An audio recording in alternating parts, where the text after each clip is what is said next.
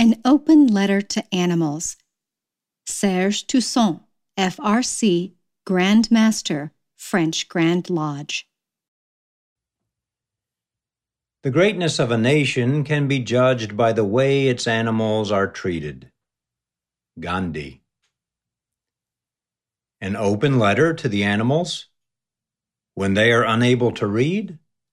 What an absurd idea in theory. But who knows? Perhaps, beyond our words, they are able to understand what we are thinking and saying about them. And if you accept that humans are animals, admittedly extraordinary ones, then this letter is addressed both to you and to the animals, through you. I therefore invite you to give it a careful read with an open mind, and to derive food for thought from it. Because they feel superior to all other creatures, human beings have a tendency to think that Earth belongs to them, and that they can use nature however they wish, without being accountable to the so-called inferior realms. They are forgetting that the first hominids appeared around 10 million years ago, whereas animals have been living on our planet for hundreds of millions of years. Therefore, the animals were our planet's first inhabitants, and it is the animals, along with the vegetable realm, that have had an input into making it an environment favorable to human life. This means that the animals have, as it were, prepared the way for our arrival, and that we are indebted to them for our living here. Before continuing, I think it would be useful to briefly remind ourselves of the major stages in the evolution of life on Earth. According to scientists, life may have first appeared in the seas and oceans as far back as 4 billion years ago, in the form of single-celled organisms. Life then gradually developed and gave rise to increasingly sophisticated creatures. Amphibians, reptiles, including the much talked about dinosaurs, birds, mammals, then the first hominids, from Ramapithecus around 12 million years ago, through to Homo sapiens, the species to which we belong, around 300,000 years ago, by way of Cro-Magnons, Neanderthals, and so on. Humanity is therefore the result of a very long evolutionary process that owes a great deal to the animals, not to say to the animal nature, in the noblest sense of that term. This explains why the human being, in its embryonic and then fetal development, replicates the major stages that life has followed as it has evolved. Ever since humanity appeared on our planet, it has been dependent on the animals inhabiting it. First for food and clothing, and then, having domesticated some of them, for moving around, carrying loads, working the earth, etc.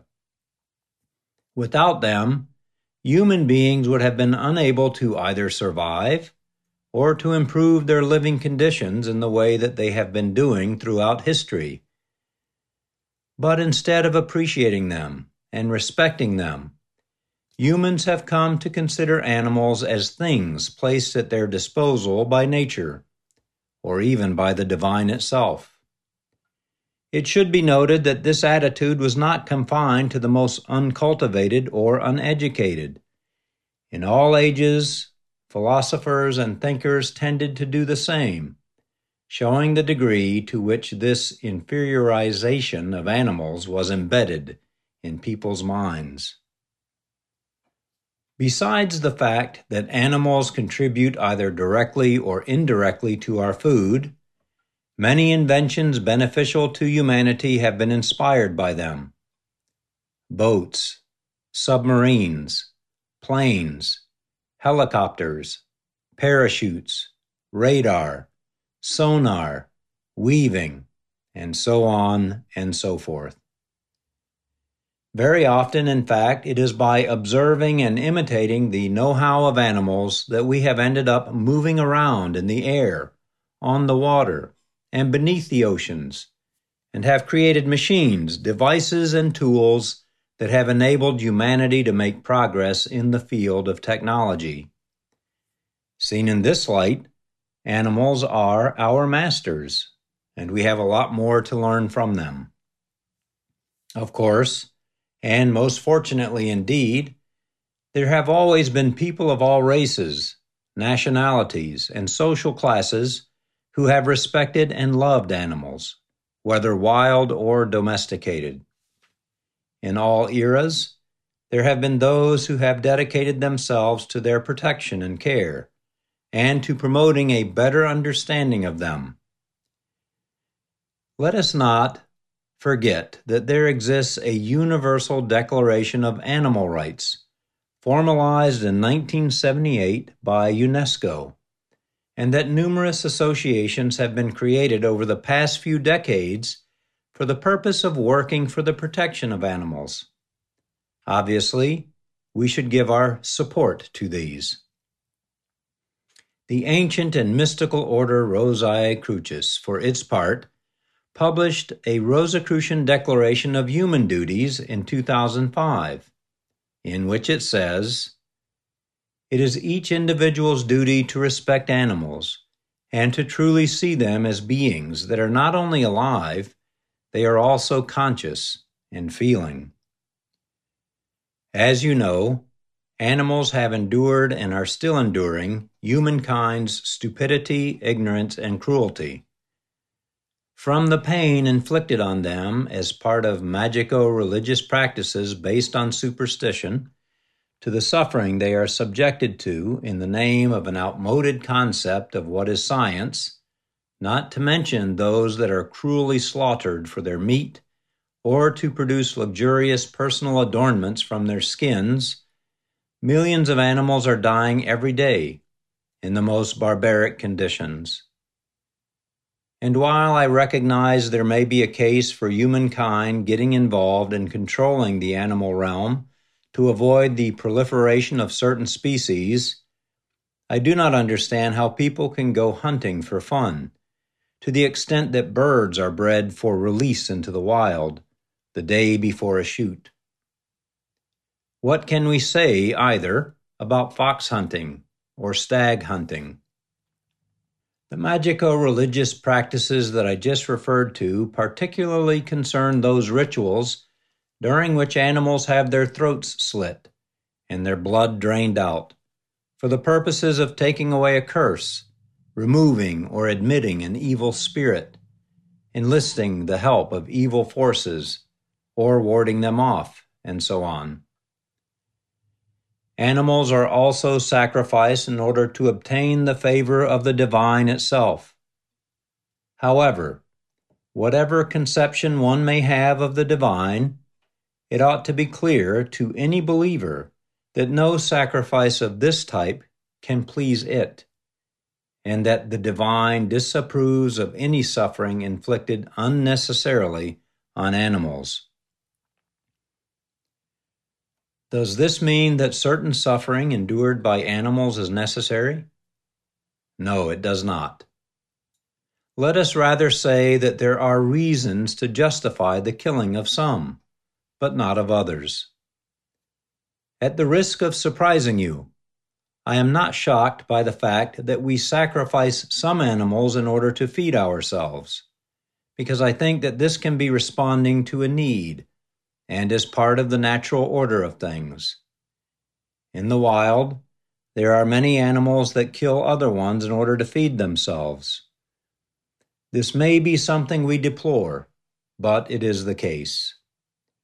It is even necessary in order to avoid the proliferation of certain species whose survival would otherwise be threatened through lack of food or habitat. The act of preying on other animals, therefore, forms part of the laws that enable nature to regulate and renew itself. We can, therefore, understand humans killing animals for food. Unfortunately, as you know, animals killed for food are too often slaughtered in a cruel manner, causing them to suffer unnecessarily. It should be both a moral duty and a legal requirement to slaughter them in such a way that they do not become stressed and feel the least possible pain or even none at all. Moreover, all animals concerned should most certainly be reared as close as possible to nature, and when the time arrives, transported under the best possible conditions. You will undoubtedly agree that if this were the case in all countries in the world, it would be a great step forward in terms of respect for animal life. In the same vein, how can we fail to be shocked when we learn that some 25% of animals slaughtered end up not being eaten, but in the incinerator? Earlier on, I also mentioned the suffering imposed on animals in the name of an outmoded concept of what is science. This clearly concerns what is referred to as animal experimentation or vivisection, not to mention cosmetic testing. Such practices are both barbaric and unnecessary. Unnecessary because the way in which the animal that is being tormented reacts is, in the vast majority of cases, not transposable to humans. Barbaric because the experiments being carried out cause it extreme stress and pain, of which we should be utterly ashamed. But here, too, we have to be realistic. It is sometimes necessary to carry out certain operations on animals before performing them on humans. This should be only on an exceptional basis, and then it is vital to ensure that they suffer as little as possible, as is meant to be the case when a person is operated on in a hospital or a clinic. What can we say either about the animals that are killed or mutilated throughout the world because their meat, horns, bone, bile, fins, tails, or other parts of their body are supposed to increase intelligence, physical strength or lifespan, cure cancer or AIDS, be an aphrodisiac, and other aberrations? How pathetic and sad it is to see that millions or even billions of people still believe in such superstitions and therefore participate in the capture and massacring of animal species that are often rare and at risk. Unfortunately, it will take a long time to get them to understand that these beliefs have absolutely no foundation and that their quote-unquote traditional character is a deception.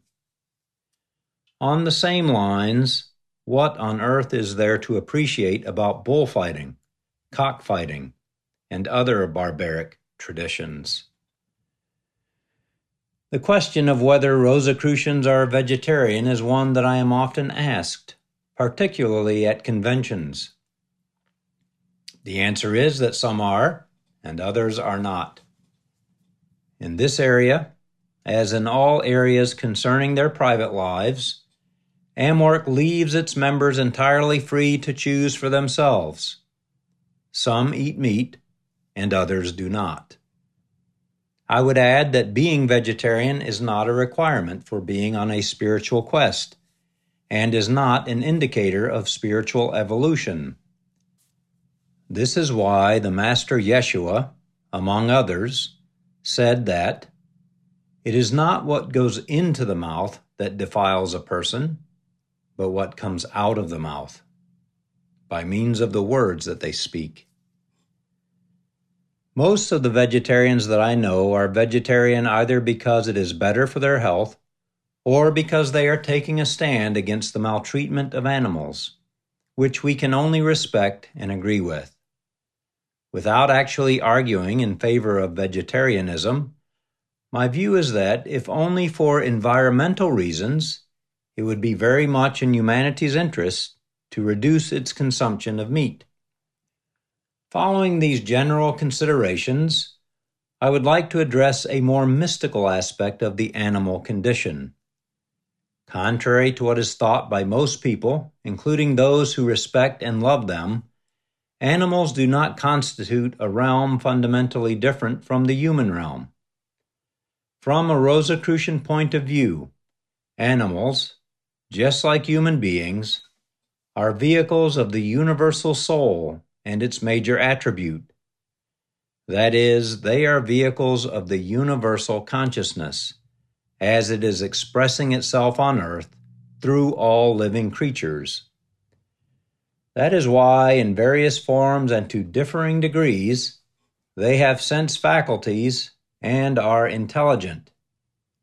We only need to look at the way they protect themselves from predators, find their food, chase their prey, build their nests, put together their lairs, raise their young, and so on. Such things are often attributed to their instinct. But what we call instinct is in fact nothing but the expression of the universal consciousness through the animals. As for the most evolved animals, there is no doubt in my mind that they have a soul that has reached the stage of acquiring its own identity over a period of time. This applies to those that live in direct contact with humans, such as cats, dogs, horses, donkeys, and other domesticated animals, and also to monkeys, elephants, whales, dolphins, and other wild animals. They are all conscious not only of their environment, but also of themselves. Consciousness of self is not, therefore, the sole prerogative of human beings, even if it is unquestionable that in humans it is particularly developed. This means that animals are capable not only of reasoning, analyzing, imagining, extrapolating, and more, this probably being the case for the most evolved animals, but that they are also, and perhaps most importantly, capable of reflecting on themselves and their condition. If you are one of those people who has a dog, cat, or other pet animal, then I am sure that you will have become convinced that they possess consciousness of self, and that all they are lacking is speech, as we commonly say. Better yet, you will have noticed that they have a sixth sense that enables them to sense the atmosphere and the mental states of those they live with. When I was a child, we had a dog whom I loved, who clearly loved me too. Whenever I became unhappy or sad, he came to me and looked me in the eyes as if to comfort me. I have no doubt whatsoever that this was a spiritual communion, an exchange between souls. In common with consciousness of self, love is in no way the sole prerogative of human beings. Apart from the personal example I have just mentioned, we have all heard or read genuine accounts proving this. Dogs that have let themselves die on the graves of their masters, cats that have traveled thousands of miles or kilometers to get back to their adopted family, horses that have taken their injured rider back to the place they set out from, and so on. But it would be wrong to think this only applies to domesticated animals. Wolves have brought up children. This is not a myth. Gorillas have become friendly with humans, among them Dian Fossey. Dolphins have saved sailors, etc. Animals are most certainly able to love and to have empathy, and even, I am convinced, to show compassion. We sometimes hear talk about the cruelty of certain animals, especially those that live in the wild. This is nonsensical because no animal, predators included, attacks another with the deliberate intention of making it suffer. It attacks for food, to protect itself or defend its territory, or some other reason connected with its survival or that of its offspring. Likewise, when a shark, crocodile, bear, snake, or other animal seriously injures a human or even kills them, it is out of predatory or defensive instinct. They may be showing that they are dangerous, but not that they are cruel. Only humans, in fact, are capable of showing cruelty to animals and to their fellow creatures. This is due to the fact that humans have free will and are able to use it in a negative fashion, to the point of committing acts that are unworthy of their status.